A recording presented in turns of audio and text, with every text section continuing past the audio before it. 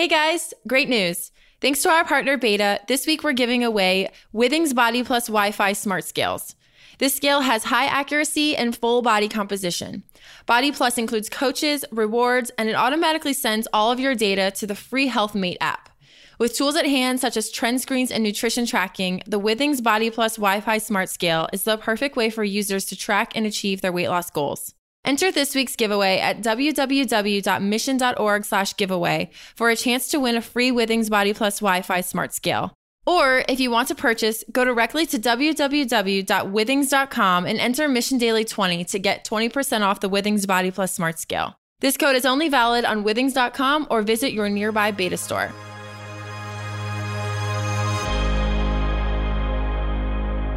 Welcome to Mission Daily. On today's episode, Ian sits down with Corey Louie, Chief Trust and Security Officer at Checkr, an AI-powered background check platform which helps gig economy companies such as Uber, Lyft, Instacart, Postmates, and Grubhub run hundreds of thousands of background checks a year. Before joining Checkr, Corey was the first ever Chief Security Officer at WeWork. He also served as Chief Information Security Officer for the White House, Head of Trust and Safety at Google and Dropbox, and also served in the United States Secret Service as a special agent. On this episode, Ian sits down with Corey to discuss his unique career path, from law enforcement to the tech sector, what CEOs and CIOs can do to build trust with their users, and what opportunities AI and machine learning will have in security going forward.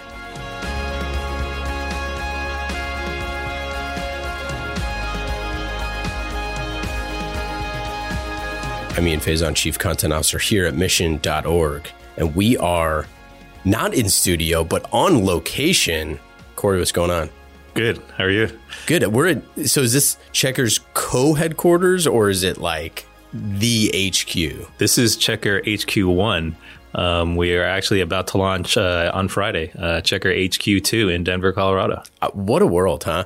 I've lived in Denver and I love sunny San Francisco. So it's good to be about 20 something floors up. We won't say exactly how many, and talking about all things trust and security. But first, how'd you get into technology? Yeah, I think my path to technology hasn't exactly been traditional.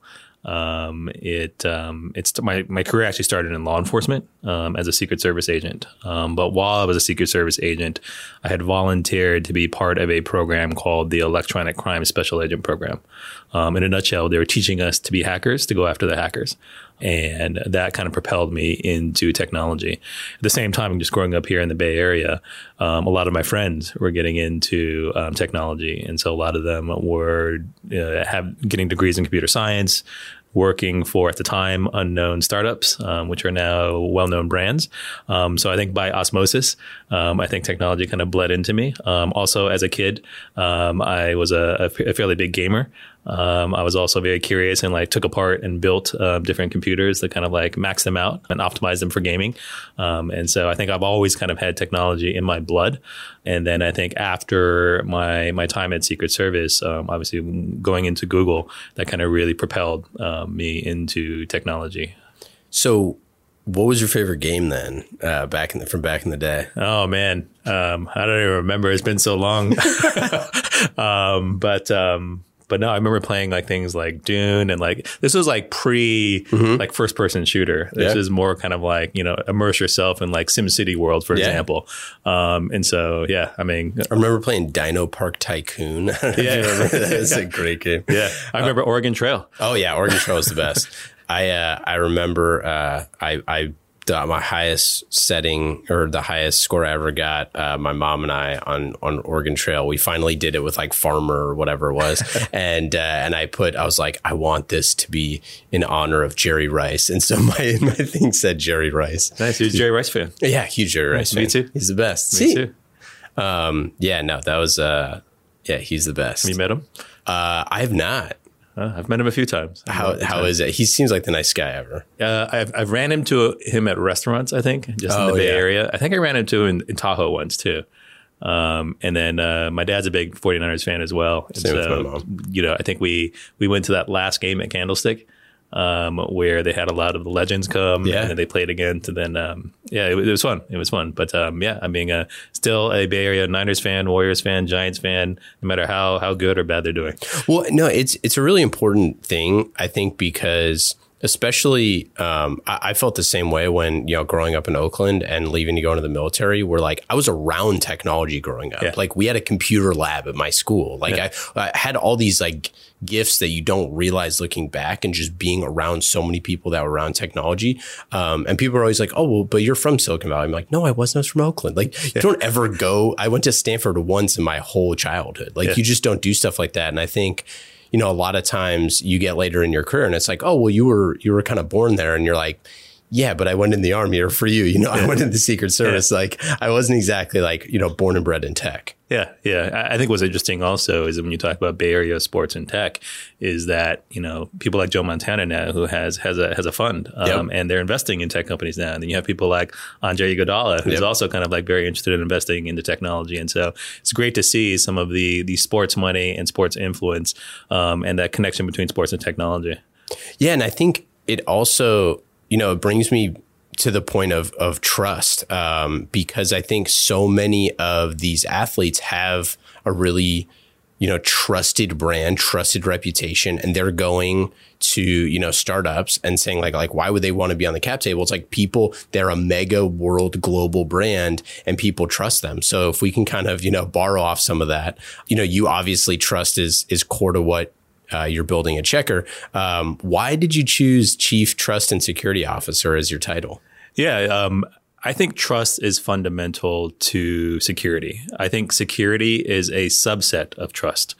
Trust to me is security, privacy, and compliance, all of those things together. And so a lot of people's titles today are either Chief Information Security Officer, Chief Security Officer, Chief Privacy Officer, Chief Risk Officer. To me, all of that is trust. And so I think you're going to see a lot more Chief Trust and Security Officers, much like you see a handful of Chief Security Officers, and you see a lot of Chief Information Security Officers. But I think as Chief Information Security Officers develop, they start taking on more things with privacy. They start becoming more customer facing. They start working with marketing and branding related to trust. And so you'll see a lot more Chief Trust and Security Officers. You'll see a lot more trust pages for companies, which really, I think, summarizes the trust profile that a brand wants to present to the world. So I think it is the future, I think, of security, privacy, and compliance is melded into this thing called trust. Yeah. And I think there was probably a time there where, and I'd be curious your thoughts on this, where there was kind of just a default level of trust for, people around the products, the services, things like that. Now with, kind of breach after breach, the most famous obviously being the Equifax, everybody's checking to see if they got hacked to get their $125, right? I mean, this is like at the forefront of the conversation, and companies, I feel like, are starting below zero. Like you have to now earn this trust. What do you think are, from your career so far working in amazing companies like WeWork and Google and the White House, Dropbox, we'll get into all that stuff. But what do you think that, off the top that CIOs, CTOs, people can do to start to build more trust with their audience, with their community, with their users? I think trust means different things to different people. And I think it starts with first building trust within your company as a start. Then you start thinking about trust outside of your company and how the world views you. I think you're exactly spot on, is that there was an assumed trust in the past and it started at 100. I think today it probably starts at 0 or somewhere in between. And you have to not only earn it, but you have to maintain it. And it's something that's very brittle. One little mistake, whether it be a fault of yours as a company or not a fault of yours, it's going to have an impact on that trust. And having to claw your way back up sometimes can be difficult. And so you not only have to earn it, but you also have to maintain it. And a lot of that has to do with the maturity of how you think about trust. And it also has to do with not only what you do, but is that verified? There's a concept of trust but verify. Yeah, no, totally. I think it comes from the audit world. Yeah. And you can say all the things you do, but you have to prove it now. And one of the ways to do that is through a third-party validation, whether it be an audit, whether it be an attestation, whether it be a pen test, just something where it's not just you as a person, you as a team, you as a company saying you're doing certain things. Someone else is actually looking at that and saying, yes, I agree. I validate that they're actually doing those things and they're doing it well. For those of our listeners who don't know, share more about what is Checkr and your role there, what you're working on. Sure. My role at Checkr is multifaceted. It's a combination of the operational work that needs to be done for security, privacy, and security compliance. It's also the product strategy and direction related to trust and safety and trust and security and trust in people. I also have under my responsibility what we call corporate engineering, formerly known as IT, which is very interesting. I think sometimes in organizations the other way around, where you have a CISO reporting to a CIO, but here we made the decision to flip it around, which totally, in my mind, makes sense, just because security teams work so closely with IT teams anyway. And so instead of having potential, in addition to prioritization conflicts and or just different goals, now we just have a shared mission and shared values and shared goals as a whole department. Yeah, totally. I also own physical security as well. It's just part of that trust profile. And then I think part of it is also just, assisting with sales, assisting with marketing, and really taking Checkr to the next level. I think we're known today for background checks, but I think the future for Checkr is bright. The opportunity there are beyond background checks. And so just working with the executive team on our strategy on how to grow, not only and innovate in background checks, but also beyond that as well. And I think your role is very emblematic of like the CIO of the future, right? Is like, if you were to say, to use the phrase, the seat at the table, like how big is Corey's seat at the table? It's like, it's huge because you touch so many different parts of the organization. I think that's what a lot of CIOs either have now in their role or they aspire to be that, because they're touching the business so much and the employee experience and the customer experience, and trust and security. Like trust, like you said, is a layer on top of customer experience and on top of employee experience. Yeah, I mean, it's a huge responsibility that I'm happy to take on. And I think others at other companies also have a similar responsibility. They may not have the same title, and that may change in the future. But I think when you meld all these things together, where it's no longer just an operational responsibility, it's also a strategic responsibility. It's also a responsibility that transcends all the different business units and really defines your brand and your product. It's an awesome thing. And like I said, it's very brittle, and we have a huge responsibility to protect all this very sensitive data that we deal with and other companies deal with as well. And I think what makes Checkr different and unique, which really attracted me to join, is the fairness aspect, is that we are really utilizing technology to empower decisions for fairness. A lot of people think about background checks as actually keeping the bad out. That's part of it. But another part of it is, how do we actually empower decision makers with the right type of data to make more fair decisions on hiring? And that's, I think, eliminating that for me, bias, things like that. Taking out subjectivity. I think what makes Checkr unique as well is traditionally in the background check world, it was a lot of manual work, a lot of manual matching, a lot of manual decisions made. And I think if you can apply technology to that, you're moving towards reducing some of those biases, reducing some of that subjectivity, and really making it more efficient. You said in the past that you always pursue opportunities that have a higher purpose. What about Checkr do you feel like is that mission or that higher purpose that's going to be doing amazing stuff for us in the future? Yeah, I think it's a few areas. First is that I know a lot of companies say they're mission driven. Checkr really means it. We have our mission to build a fairer future by improving understanding of the past. And that's even on here. It's written on the wall in front of us. So I noticed it as soon as I came in. Yes, it's actually posted all over our office. Yeah, core values with hashtags and the rotating Checkr guest password, which I can't share, but now it changes because Corey's on the watch. Yes. But yeah, mission driven. I think strong values, and it's not only our executive team, but I think all of the people who work here really kind of live by this mission and live by these values. And it's very rare, in my opinion, to see a tech company that actually fundamentally helps people's lives. Yeah. And really empowers people to be at their best. And it was just an opportunity that I personally couldn't pass up. I think that's why a lot of people have joined Checkr now and will join Checkr in the future, because you actually want to be a part of something that you can go home and feel good about yourself, because their direct impact on people is real and tangible. I want to talk about kind of like your customers, what you're doing. The last numbers I saw was that you're doing something like 1.5 million background checks a month for over 10,000 customers. I would love to learn just like about the different kind of use cases for who's using your product, what types of people are using it, because it seems like security at an organization is owned by so many people, first and foremost, like the CEO. So I'm just curious, like, what are the types of customers, big and small, that you're talking to? Sure. I think that Checkr is well known for having partners in the on-demand and gig economy. I think the on-demand and gig economy realized how quickly they needed to do the analysis of risk on people. The slow turnaround time from traditional background checks just wasn't sufficient for them. And so I think Daniel and Jonathan realized that when they worked at a on-demand and gig economy company. Oh, yeah. Mm-hmm. And so from that, they said, how can we actually make this better? And hence the founding of Checkr. And I think when you speak the same language also from a technology perspective of your customers, and you understand what their problems are and can actually develop very targeted solutions that are actually valuable, that resonates, I think, with the on-demand and gig economy.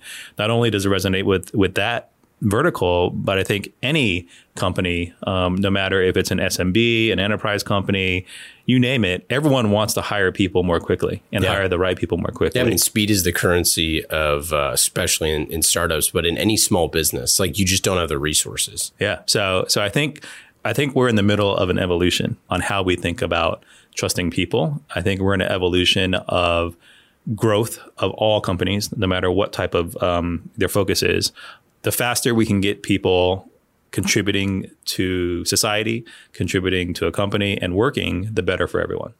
Yeah, and I think it's something that if you are a CIO and HR comes to you and says like, hey, we need to revamp how our background checks, for example, there's a million things that you need to consider with this, right? And if you don't have a strategy in place already, like that trust strategy in place, you're just going to be at a huge disadvantage. Yeah, I think it's very interesting, the different personas that think about and are responsible for background checks. Sometimes it's within the HR or people teams. Sometimes it's within a growth team. Sometimes it's within a trust and safety team. Sometimes it actually may be in security. But, I think that there needs to be more strategic planning behind how you actually evaluate people on the front end through a background check, but also how do you then manage people ongoing as well. We have a product called Continuous Check, which addresses that. But I think people are realizing that you have to actually manage your people on an ongoing basis. You can't just do it at a point in time, much like with security. You can't just look at security at a point in time. It's an ongoing and continuous thing. And so the concepts are the same. And so I actually, I encourage CIOs, I encourage chief security officers and CISOs to have a conversation with your chief people officer, your chief HR officer, whoever leads your people team, whoever's in charge of background checks, to really sit down and think about a longer term strategy that potentially involves technology to improve efficiency, to improve quality, and really to improve speed to kind of help your company grow.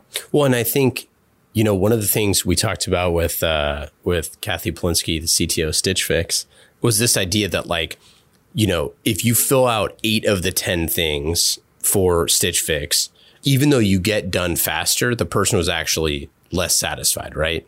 So you have these growth teams that are trying to figure out the fastest way, like everything, especially now you have, things where how can we get the customer in the door as fast as possible? You could sign up for a SaaS product that's, an enterprise SaaS product now online, but there's a trade-off to that, right? So if the growth team wants to bring on, they have two sides of a marketplace, they need to bring on the supply side versus the demand side. They want to do that as fast as possible. That might be 100% at odds with the customer experience down the road because those people that they're onboarding are the wrong people. If you don't have a framework in place to vet that stuff, it's your whole reputation of your brand. That trust is going to be destroyed when those people aren't the right people. Yeah, I agree. And I think that we always have pressures on bringing people on board, no matter what scenario, whether it be an on-demand company, whether it be an enterprise, whether it be at the White House. We are constantly looking to increase the speed of doing that evaluation process through a background check, through a suitability screening and an adjudication of the information you get. But what I always say is, you can have speed, but you cannot compromise on compliance. You cannot compromise on accuracy, and you cannot compromise on quality. We buried the lead on you being the CISO of the White House. I'm just so, it seems like you were the right guy for the job. You're a Secret Service agent. I mean, who better, right? I'm sure that gave you a leg up, plus your time at Google and Dropbox and everything. What was that experience like? What did you learn moving from tech and then back into the government sector?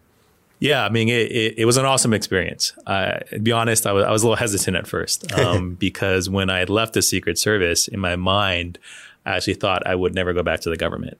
You know, I spent about 9 years in tech, both at Google and Dropbox. And when the White House opportunity came up, I at first said no because I felt I still had a lot of work to do at Dropbox. At the same time, you know, I told myself that I would never go back.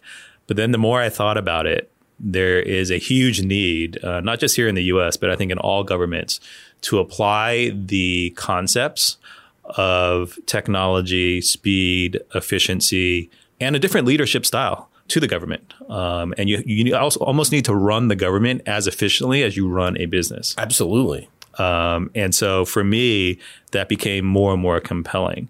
And then just the opportunity, you know, as a Secret Service agent, you see a lot of things. Obviously, you're around the president, the vice president, former presidents a lot based on your duties. And you get a limited view of this bubble, we call it, where you're protecting the bubble. But when you're part of the White House itself, you're now inside the bubble. What was funny was when I had first started with the White House, I would see some old colleagues that are still with Secret Service today. And they're like, "Hey, Corey, did you come back to the Secret Service?" And I was like, "No, I'm at the White House now." And it blew their minds. Yeah. Because now I was inside the bubble. And so I had deep visibility into the inner workings, not only of the White House, but really the entire government.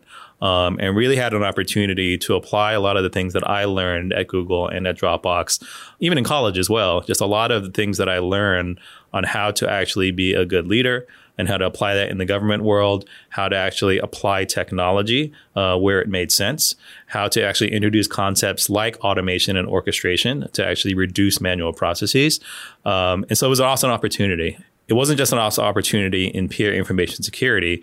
It was also an opportunity for me to learn at the White House about personnel security. And so it wasn't initially in, I guess, my areas of responsibility, but as we were restructuring how we manage information security and even physical security technology at the White House, I was also asked to take over what's called the White House Personal Security Office. Mm-hmm. And so that is the team that does all the background checks essentially for the White House. And I happily accepted that because it's the same type of concepts. Like I mentioned earlier, it's how do you manage the risk and trust of people, kind of similar like how you manage the risk and trust of data and devices in InfoSec. And how can we actually make those processes more efficient? And so much like in other parts of the government, there's a lot of manual processes in order to do things. And so I think we made a lot of changes while I was there as utilizing technology in a better way, looking at operational inefficiencies and making them more efficient and just reducing that turnaround time. I would say on average in government world, whether you go to White House or anywhere else, it probably takes anywhere for 6 to 18 months to finish a background check. Yeah.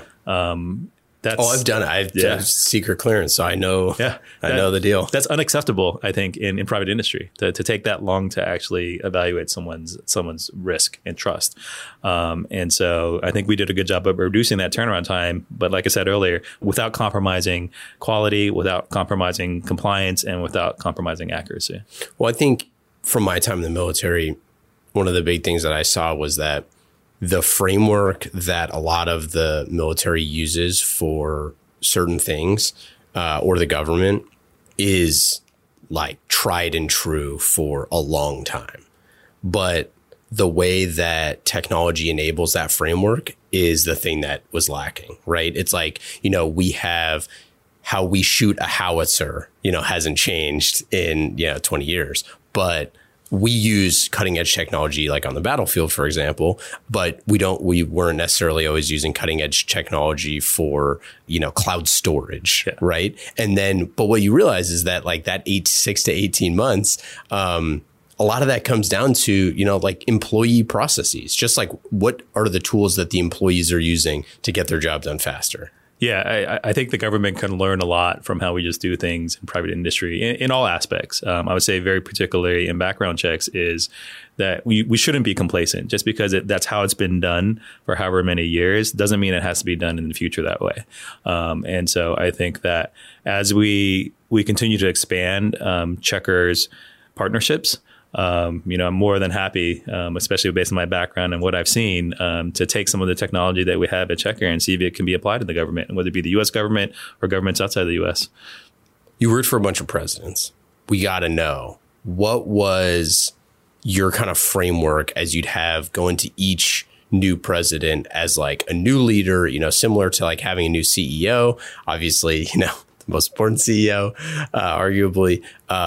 What was your mindset from a security standpoint to convince, and not just president, but all the people around you, like what the framework was for security and the why behind the way that we do things? Yeah, I think it's similar whenever I join a new organization, no matter where it is, or if leadership changes as an organization. It starts with, I think, building rapport and building trust, whether it be that leader and or that executive or the executive team, to make sure that we're on the same page on how we think about trust.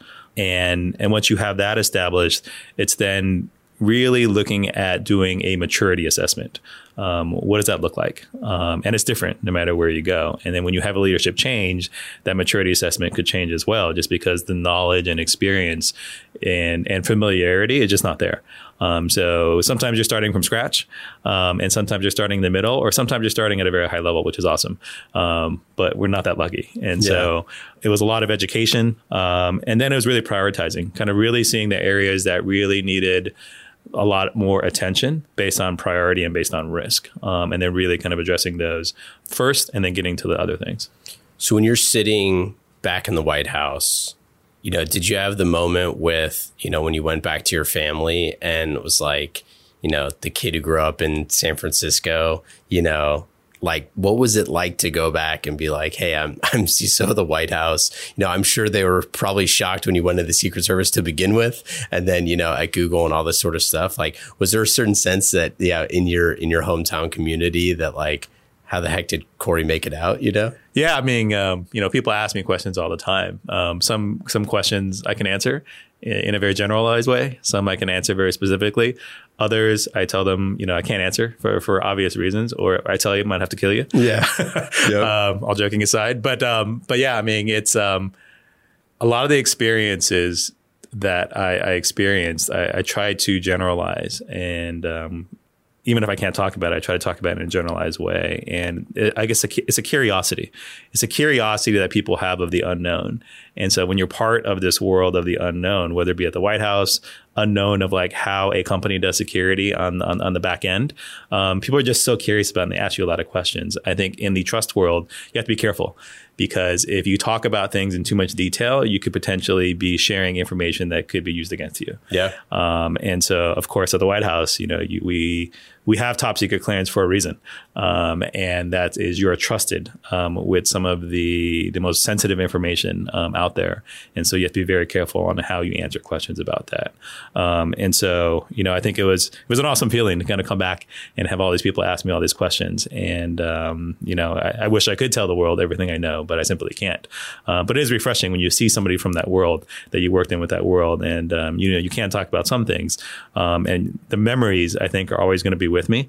And I look forward to the day, when I have my own children and grandchildren where, I can tell them all these stories and they probably want to believe me. Yeah, totally. And I actually have nothing to show them either to like prove it. But yeah, it's one of those things that as a security professional, it's a blessing and a curse.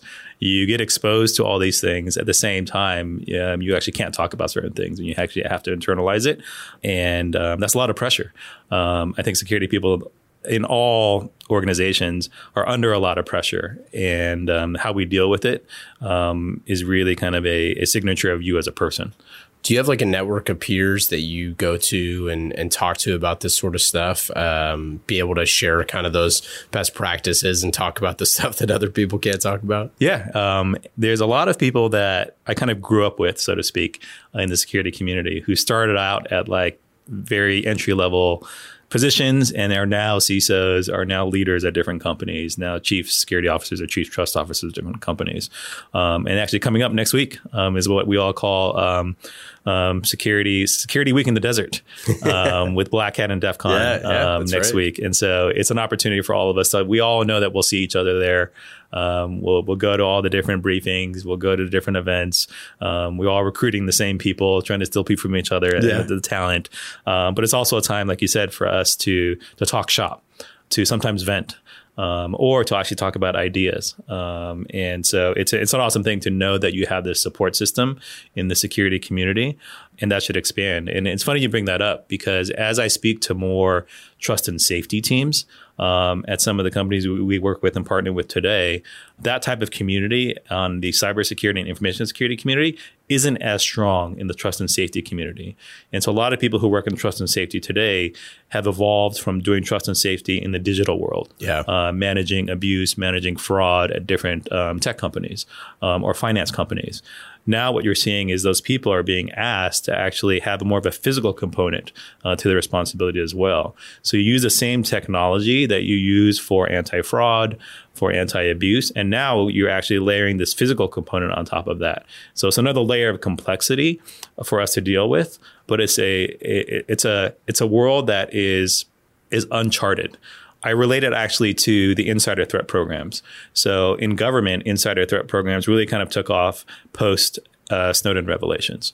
In private industry, it hasn't really taken off as much. And so insider threat, if you have the right platform or tool for that, what it does, it actually takes disparate data sources, whether it be from network activity, from device signals, from badge access logs to personnel performance. It kind of pushes everything in an SIEM, so to speak, and looks at everything and actually provides insights to you. So you can get a better feel for potential risk within your organizations. And so I actually think that's the future. I think background checks is a component of that. I think what we already do in cybersecurity is a component of that. I think what we do in physical security technology and the data we collect there is also a component of this. And so I think the future of trust and people and what data you need to actually build those insights is still uncharted territory. And I'm super excited to be here at Checkr because I think we can actually help in that area. Yeah, we talked to someone who runs the facilities for a huge technology company. And one of the things he was saying is he was like, everybody's resistant to doing eye scanning, but he's like, a physical security badge is exponentially more dangerous to the company than getting your eyes scanned. He's like, that would actually make your company safer. Whereas someone like, you watch the movie where they like do whatever, knock out the person and take their badge and scan in, and the person's, not looking at, the person's face when they scan the badge. Like, that is way less safe. Do you think that there is just some amount of kind of Big Brother is watching or some hesitancy around like certain security measures that people are just not comfortable with yet, even though it's like clearly in our best interest? Yeah, I think from a security lens, there has to be a balance between the use of new validation techniques such as facial recognition or biometrics. And so there hasn't really been this growth, massive growth of using biometrics and facial recognition, at least here in the US. You have seen that grow in other parts of the world. But I think you really have to think about all aspects of that, the ethical considerations, the privacy considerations. And so me personally being a balanced security person and with a balanced mindset, I see the benefits of deeper validation techniques such as facial recognition or biometrics. But at the same time, I also understand the privacy concerns behind that. And so until you can address that, you actually cannot deploy something that's going to have a lot of unknowns and a lot of worry and concerns about. And you have to actually be very transparent on what you're doing with that data, how you store it, and what else is being used for. And so I think in today's world, as a pure security person, you would want to do as much as you can, right? But I think realistically, you have to really balance privacy, ethics, and And just kind of like the perception of things, even no matter what you say, there's the optics of things, how things look, how things feel to people. And if it just doesn't feel right to people, you're going to have to think about something else. Well, I mean, I think too, I mean, we do a bunch of podcast interviews all over the Bay Area and the country. The amount of times that we're logged into a physical handwritten security book is probably like 50%. It's like probably not the best way to do things, right? And most of those are not managed by the companies that they're using, right? I'm just curious, like, how do we get past some of those like rudimentary things? And then also I want to look at, what does AI and machine learning what does that opportunity have in security, where we can be predictive and proactive with this stuff? Yeah, I think the signing into like a visitor log is a good example, is that you are trusting that thing, whether it be a platform, an application, with your information. It could be as simple as signing into an actually handwritten book. But if the handwritten book gets stolen, all your stuff is gone. Yeah. And so I think we are socialized to be okay with that. We are socialized to be able to like share our data in many places without thinking about the potential ramifications. And so in the ideal world, you would minimize how much you would share, but you also don't want to be in a bubble and not do anything. And so there is this balance between that. And so I think the future is reducing the amount of data that we share unless we have to. And then there's this concept of like central identity. I think central identity is a concept that is really kind of inherent in companies, where you, instead of logging into different things with different credentials, you have this like one central identity that helps you log in efficiently to many different things, and it's stored in one place. And so in order to like breach those things, you would have to actually breach that one like hardened thing, versus breaching these things that may not be as hardened. And so if you kind of take that into the physical world as well, that same concept, how can we actually take that and actually use that same framework in the real physical world? And so what was the answer to that? I don't know. Yeah. I think it's something that everyone's trying to develop. And I think we kind of see this today with things like global entry and TSA pre, where you are sharing your deep details one time, and then you don't have to share it multiple times, and then you are like trusted. And so we need to look at things like trusted identity in the corporate world, trusted identity in the TSA pre-global entry world, and how can we actually apply that to just everyday life? Well, I mean, the iPhone or whatever, phone, the fingerprint edition, I think we can all agree is pretty slick, right? Yeah. Like, we're all pretty big fans of this, like, until there's a downside, right? Until there's a massive, breach or something like that. But I love logging into certain applications with my fingerprint, right? Yeah. I feel way better about that than entering a password. Like, that's the sort of stuff where I think on the enterprise side, it's like, I would love that seamless experience. And I just don't really feel that way in most places that I go, as in terms of physical security. Yeah, I think one of the barriers to that is open standards. I think if we had more open standards for things, you can then integrate anything to it. And I think when companies don't have open standards and things are more proprietary, you kind of get locked into like a smaller subset of things. When people use open standards, you're then able to then integrate with anything.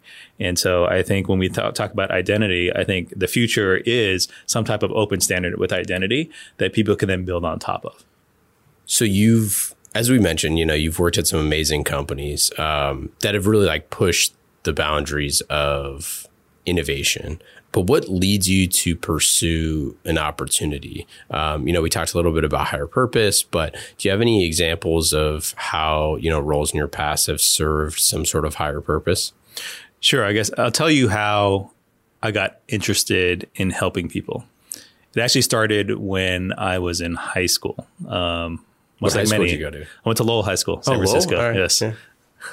I won't tell you what class. But yeah, I'm a Lowell High School graduate. And while I was attending Lowell, I was actually helping a friend of mine with a newspaper route near Park Merced, near San Francisco State University. Mm-hmm. And, as a high school kid, some people know what they want to do with their lives. I, at the time, still didn't know what I wanted to do. And an event that happened that really kind of framed why I think I'm so purpose driven and why I am so focused on helping people. I was helping my friend with a paper route, and it was about 4 p.m. on a weekday. And we were waiting at the Muni train stop. And at the time, I was wearing a San Francisco Giants parka, but it wasn't a starter jacket. It was actually I guess a higher end brand, higher than starter, that was like well sought after and like unique. And we were waiting at the bus stop, the train stop, and all of a sudden 20 people started approaching me. I found out later that it was a local gang, and they were trying to take my jacket. And one thing led to another, words were exchanged, and then we started fighting. And all I remember is getting pushed down to the ground. And as I was pushing myself back up, I blacked out. I just felt this sharp pain in the back of my head, and I just blacked out. And my friend told me what had happened was, as I was pushing myself up, one of the people had hit me on the back of the head and broke a 40-ounce beer bottle over the back of my head. So that knocked me out. And then as I was following, someone hit me with another one and shattered another one over another part of my head. And so I was lying there, knocked out in a pool of blood. And it was about 4:30 at that time. And there was many people around leaving San Francisco State University, people getting off work. And my friend said, nobody helped me for probably about 15, 20 minutes. And so I'm lying there, blood gushing out of my head, and all these people, nobody was helping me. And then I remember someone had picked me up and carried me across the street to SF State, and then called SF State Police and SFPD. And I just remember that helpless feeling that I had when I kind of came to. I decided at that point that I wanted to devote my life to a career that helps people. And so at the time, that meant law enforcement. And I just didn't want anybody else to have that helpless feeling that I had when I was attacked. And so I kind of took that into my career and decided to join law enforcement. And so I was directly helping people in law enforcement. Then I had a very difficult decision when I had to choose between staying with the Secret Service or going to work for Google. And I came to realize that the scope of helping people at Secret Service was awesome, but it was limited to the U.S. Yeah. It was limited to protecting whoever I was assigned to protect. I realized that working at Google allowed me to scale my efforts to protect people to the entire world because of Google's scale. And I kind of kept that with me, I think, throughout my career, which is why I kind of look at the purpose of a company that I'm joining. Does it actually help people? And is it worth protecting? Because I think a lot of us have a lot of great skills and experience.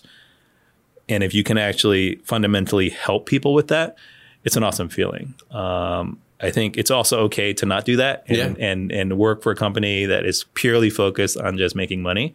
And that's okay.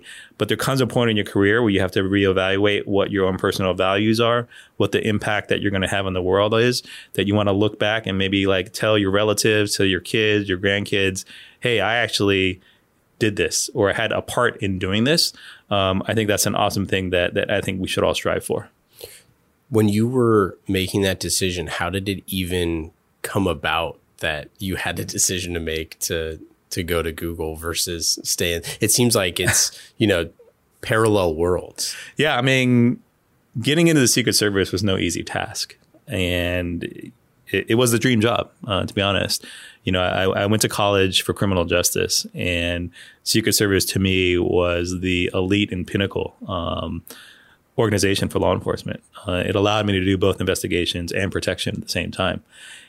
And then when the Google opportunity came up, how I knew people at Google was that Secret Service would take protectees to Google for visits. Mm-hmm. So I was very familiar with some of the people at Google. At the same time, from an investigative perspective, we would work with Google on different investigations. And so we would work with the legal team when anybody would say, for example, threaten the president using a Gmail account. Mm-hmm. We would work with Google to get that information through legal process. If Google also wanted to talk about any information where they were a victim of a crime as a business, we would then meet with them and determine whether or not there is a valid investigation. So tech world wasn't like a new thing to me, so it wasn't as much of a shock. I was familiar with them just because we had a lot of interactions with them. And then, as they were developing new products, one day they were like, hey, we're creating this thing. At the time they called the GBuy, which eventually became Google Checkout. We are anticipating we're going to get hit hard with a lot of fraud and abuse. and we could use someone with your skills to kind of help with that product. And then that turned into beyond that product and turned into kind of like what the team is today at Google. And so I'm very lucky. I think I'm very fortunate for that opportunity. If that opportunity didn't come up, who knows? I could probably still be with the Secret Service today. What a world, huh? It seems like you've worked in roles very purposely, obviously. When you were evaluating these roles, did you feel like you were taking that kind of security, that trust framework with you in each role and kind of saying like, oh, well, this is how it could apply at Dropbox to cloud storage, or this is how it applies, at Google or the White House or Planned Parenthood, or WeWork? Like, what was kind of your thought process going into each of those roles of like, how do we evaluate, trust and security at these organizations, which essentially, have a massive amount of trust and a massive amount of like open trust, like, WeWork, brand new people coming to, hundreds of locations every single day, Dropbox, people trust you to not lose your documents, and so on and so forth. Yeah, I think every organization that I've been a part of my evaluation is that trust aspect. Is it complex? Is it challenging? And is there impact directly to people? And I think in every organization I've been at, whether it be now at Checkr, whether it be at WeWork, Planned Parenthood, the White House, Dropbox, or Google, or even Secret Service, there's always a people component to that. And there's also compelling challenges and sometimes things that haven't actually been solved yet. And so I find those very interesting when I can combine the people aspect and combine challenges and combine where we can actually apply technology to fundamentally help people. I think I've been very thoughtful in the places that I've joined, and I think I've had an impact in all those places and an impact on the people that actually trust those places. Any stories that you have that you're particularly proud of for like, whether it's, products, features, anything like that? I don't know if I can single out any one thing, but I think a measure for success for any CISO, CSO, CIO, CTO, or any leader really is that you've left that place in a better position than it was when you got there. Yeah, I totally agree.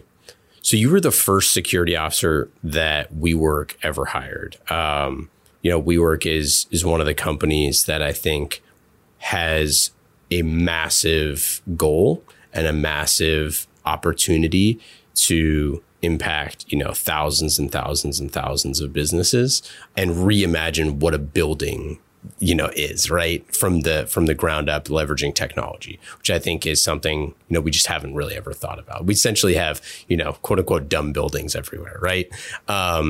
With that, the level of security threats is like exponentially more complicated. What was kind of your thought going into that role as why it was exciting?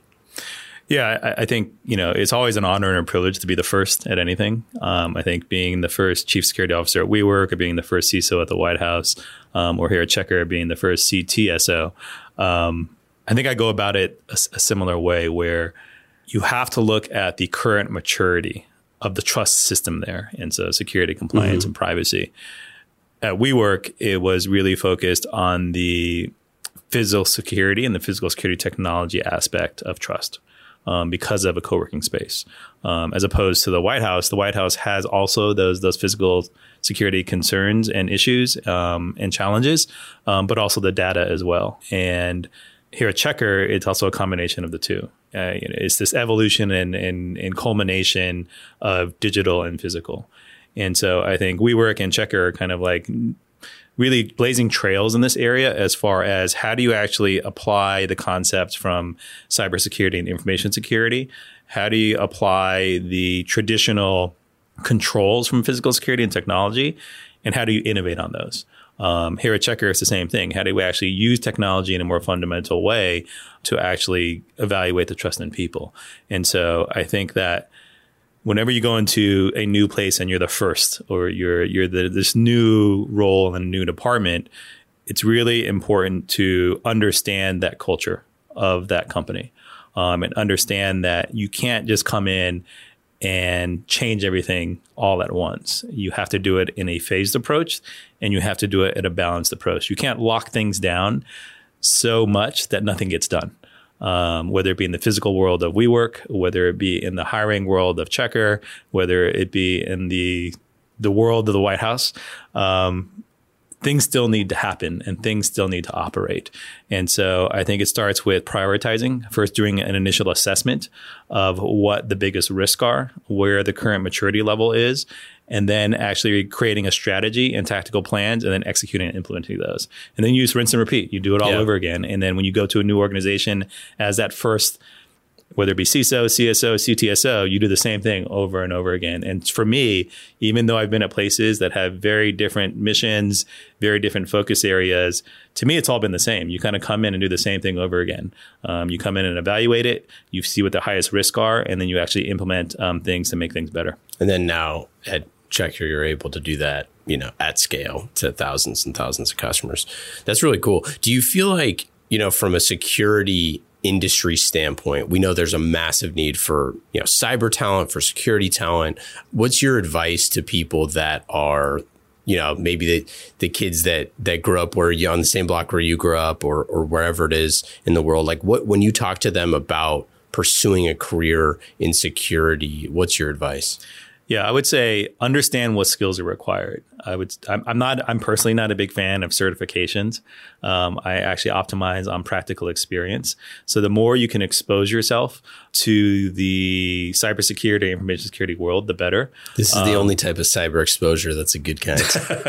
And that's actually a good point, that you should stay on the good side and not go to the dark side as well. But I think in today's world, for example, with bug bounty programs, it's a pretty open world where you can be a white hat hacker in a positive way, and you can do a lot of research on anything really and get recognized for it and actually get paid for it through a bug bounty program.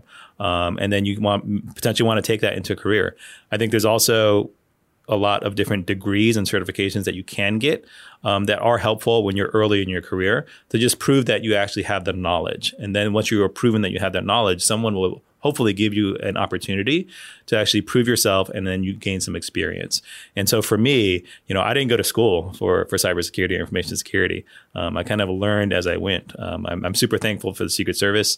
They afforded me a lot of training opportunities that really kind of accelerated my knowledge. But I think my advice to people who either are early in their careers or are thinking about a career change is, you don't necessarily need a security background to be in security, whether it be in cybersecurity, whether it be in physical security. It's more about the concepts of risk evaluation and risk remediation and implementing controls and operations. And so a lot of people today say that there's a lack of talent in cybersecurity. That's true. There's probably a small pipeline of people that everyone is going after. But there's also people with skills that can actually be applied in the security world. Whether it be net new people. Yeah, whether it be you're an engineer, you're an analyst that aren't doing anything related to security, but it could be applied in security. And so people should not get frustrated when there isn't exactly a lot of people knocking on their door for whatever opportunity it is. You should actually take whatever skills you have and how do you apply it in that certain vertical or in that role. And so I think that for me, I optimize on hiring both on experience, but sometimes on potential. And so I'm more than happy to take someone with a strong skill set and a strong technical background and then frame them and mold them into a security person. Do you think that there just needs to be more like rotational programs and things like that? We talked in an interview with Brett Taylor from Salesforce, who he was on Marissa Meyer's first ever APM program. Like, it seems like there just aren't enough like APM style rotational programs for people who want to like dip that toe into cyber, just don't know how to start. Yeah, I think there needs to be more rotational programs. I think there needs to be more internships. I think there needs to be more education on cybersecurity, not just in college, but also in high school and maybe potentially in middle and elementary school as well. So I think if you develop a lot of those fundamental skills earlier on, it becomes easier as you kind of get started in your career. I would say also that, even people in cybersecurity today can always use skills improvements as well. And so the more kind of training and staying on top of like what the most recent trends are always great. And my recommendation to people that work in cybersecurity today is that you should really kind of look at growing. And some people specialize in like one very particular part of cybersecurity. But I think what made me successful in my career is that I wasn't a master at just one thing. I was a master, or if not, I had knowledge of many things. And so don't try to like pigeonhole yourself into like one particular part, whether it be infrastructure security, whether it be application security, whether it be security operations, whether it be physical security technology. If you have an interest in another part of security, explore it and pursue it. All right, let's get into the lightning round. These questions are fast and easy, just like the Lightning platform from Salesforce. You can go to salesforce.com/employee experience to learn about lightning fast employee experience. We love Salesforce. We love Salesforce platform. Check them out. Lightning fast employee experience, just like these lightning fast questions. Corey, are you ready? I'm ready. Let's do it. Number 1, what app are you using on your phone that is the most fun? Oh man, most fun. Probably YouTube. Some would say one of the social media, but no matter what, we all waste so much time on YouTube. There's just so much like good content on there, and there's always like new and refreshing content. I'm probably on YouTube more than I should be. What is your favorite book or podcast that you've read or listened to recently? Oh, recently. Or ever. The last podcast I listened to was yours. Oh, there you go. I actually listened to an example one just to kind of see how this would go. What'd you think? How do we do? It was awesome. It was awesome. I actually learned something from it. There you go. Hey, that's what we're out here doing. Favorite thing to cook or eat? It's funny. I know it's supposed to be a lightning short answer, but after working in tech and you actually don't have to cook for yourself for a very, very long time, I actually maintain my cooking skills. And so I just like cooking as a whole. For me, it's therapeutic to cook versus either staying at work and eating and or going out. I actually have fun cooking. I went through my phase of Blue Apron and HelloFresh, but I've moved away from that and kind of just, cook all kinds of foods. They do have good recipes. That was one of the things that I liked about that was like learning these new recipes and stuff. What's your favorite San Francisco thing that people don't necessarily know about? Oh, wow. It's funny. I have visitors that come here a lot, and I try to expose them to areas of San Francisco that aren't too touristy. Yeah. And so I will take people to Fort Funston. I will take them to Ocean Beach. Yeah. I will take them to Carmel and Monterey. Yep. I think even San Franciscans themselves sometimes don't venture beyond San Francisco. But I think there's a whole world of the Bay Area. What I like about it is you have the city, but we're so close to nature. And so in 10 minutes, you can be away from the city and in nature, and in all reality, just be more relaxed. Dude, I am like, I just tweeted about this the other day. I have a personal umbrage of all the people who are like, talking about how like tech and startups and all this stuff should move out of San Francisco, why would you ever live there? All this stuff, because you're 3 hours from literally the most amazing things you could ever see in the world. The largest living organisms, like there's a forest of sequoia trees that's 2.5 hours away. There's, like oceans and rivers and lakes and streams and stuff. It's an amazing place if you like nature, and for nothing else, like you can't buy that. For all the money in the world, you can't buy access to that stuff. Yeah, I think we definitely take it for granted being in Bay Area. We take the closeness to nature for granted. For example, I've only been to Yosemite once. Yeah. And I need to go more. I just went down to the Sequoia National Forest for the first time a few weeks ago. And it was awesome. It's incredible. I mean, you're standing there, you're like, there's, 300-foot trees. It's unbelievable. Yeah. But my recommendation to, I think, especially security people, that when you need to de-stress, drive, whether it be 10 minutes, drive 3 hours to Tahoe, drive 10 minutes to the beach. Just let your mind relax for a bit. That was definitely not lightning-y on my part. I triggered though. It's my one thing. I know we have listeners from 129 countries, and so I understand that's not a reality for a lot of people. But there's a ton of things that are in your backyard that are amazing wherever it is that you live. Yeah, and if you can't get to it, use technology like YouTube to watch it remotely. Yeah, that's true. What thing are you most looking forward to for the future of technology? I think there is humanization of technology is, I think, upon us today. I think that a lot of technology in recent years has actually dehumanized people. So I think what you're going to see is a more connection between technology and humans and people. And so, for example, you're probably going to see more technology that actually encourages physical interaction versus encouraging digital or virtual interaction. You're going to see more technology, much like Checkr, that actually has direct impact in a positive way on people's lives. When we had our conversation with Phil, the CTO at Niantic, like that's their whole job, is to leverage technology to get people out in the physical world. Like I think there's going to be so many more companies like that. What is your best advice for a first-time CIO or CISO or CTSO? Yeah, I think best advice would be breathe, one. Two is don't stray from your own personal values and your own personal mission and purpose, no matter what. I think a lot of times you get surrounded by your new environment and you become that environment. It's great if that environment matches with you, but if it doesn't, you need to stay true to yourself and have your team emulate who you want to be. What question do you never get asked that you wish you were asked more often? Oh, that's a good one. I actually don't get asked a lot about the influence and impact that I have being an Asian American to other Asian Americans. Yeah, let's talk about it. What's the impact? What's the importance of that? I think it's super important because as I was growing up, I didn't have a lot of Asian American role models to look up to. Mm-hmm. I realize now, and sometimes I take it for granted, that I could be a role model to Asian Americans and just other people in general. But I think there is just a lack of, in any minority, there's sometimes just a lack of role models for them to look up to. When I was in college, I was part of something called the Community Probation Program, where we helped youth that got into trouble become better people. And I really enjoyed that. And so that mentoring aspect of it was awesome.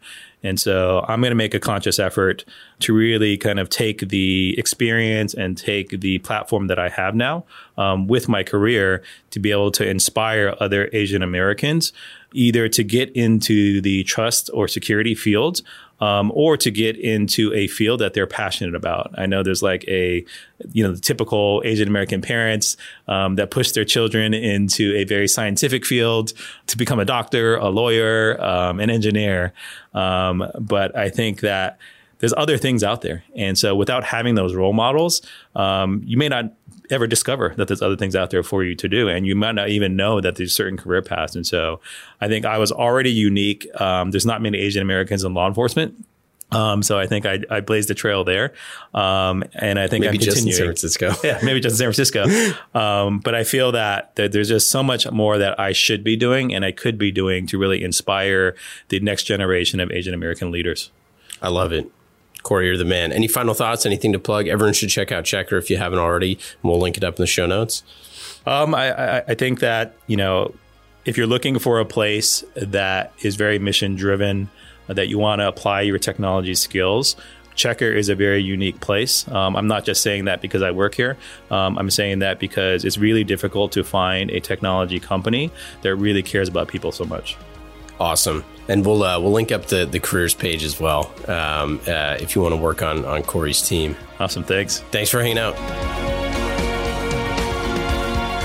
Mission Daily and all of our podcasts are created with love by our team at mission.org. We own and operate a network of podcasts and a brand and story studio designed to accelerate learning. Our clients include companies like Salesforce, they're a customer times 5, Twilio, and Katera, who work with us because we produce results. To learn more and get our case studies, check out mission.org/studios. If you're tired of media and news that promotes fear, uncertainty, and doubt, and if you want an antidote to all that chaos, you're at the right place. Subscribe here and to our daily newsletter at mission.org. Each morning, you'll get a newsletter that will help you start your morning and your day off right.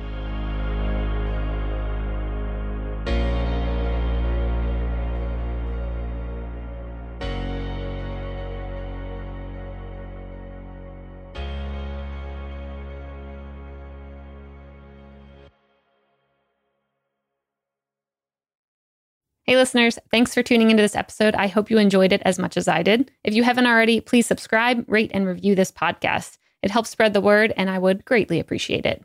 See you next time.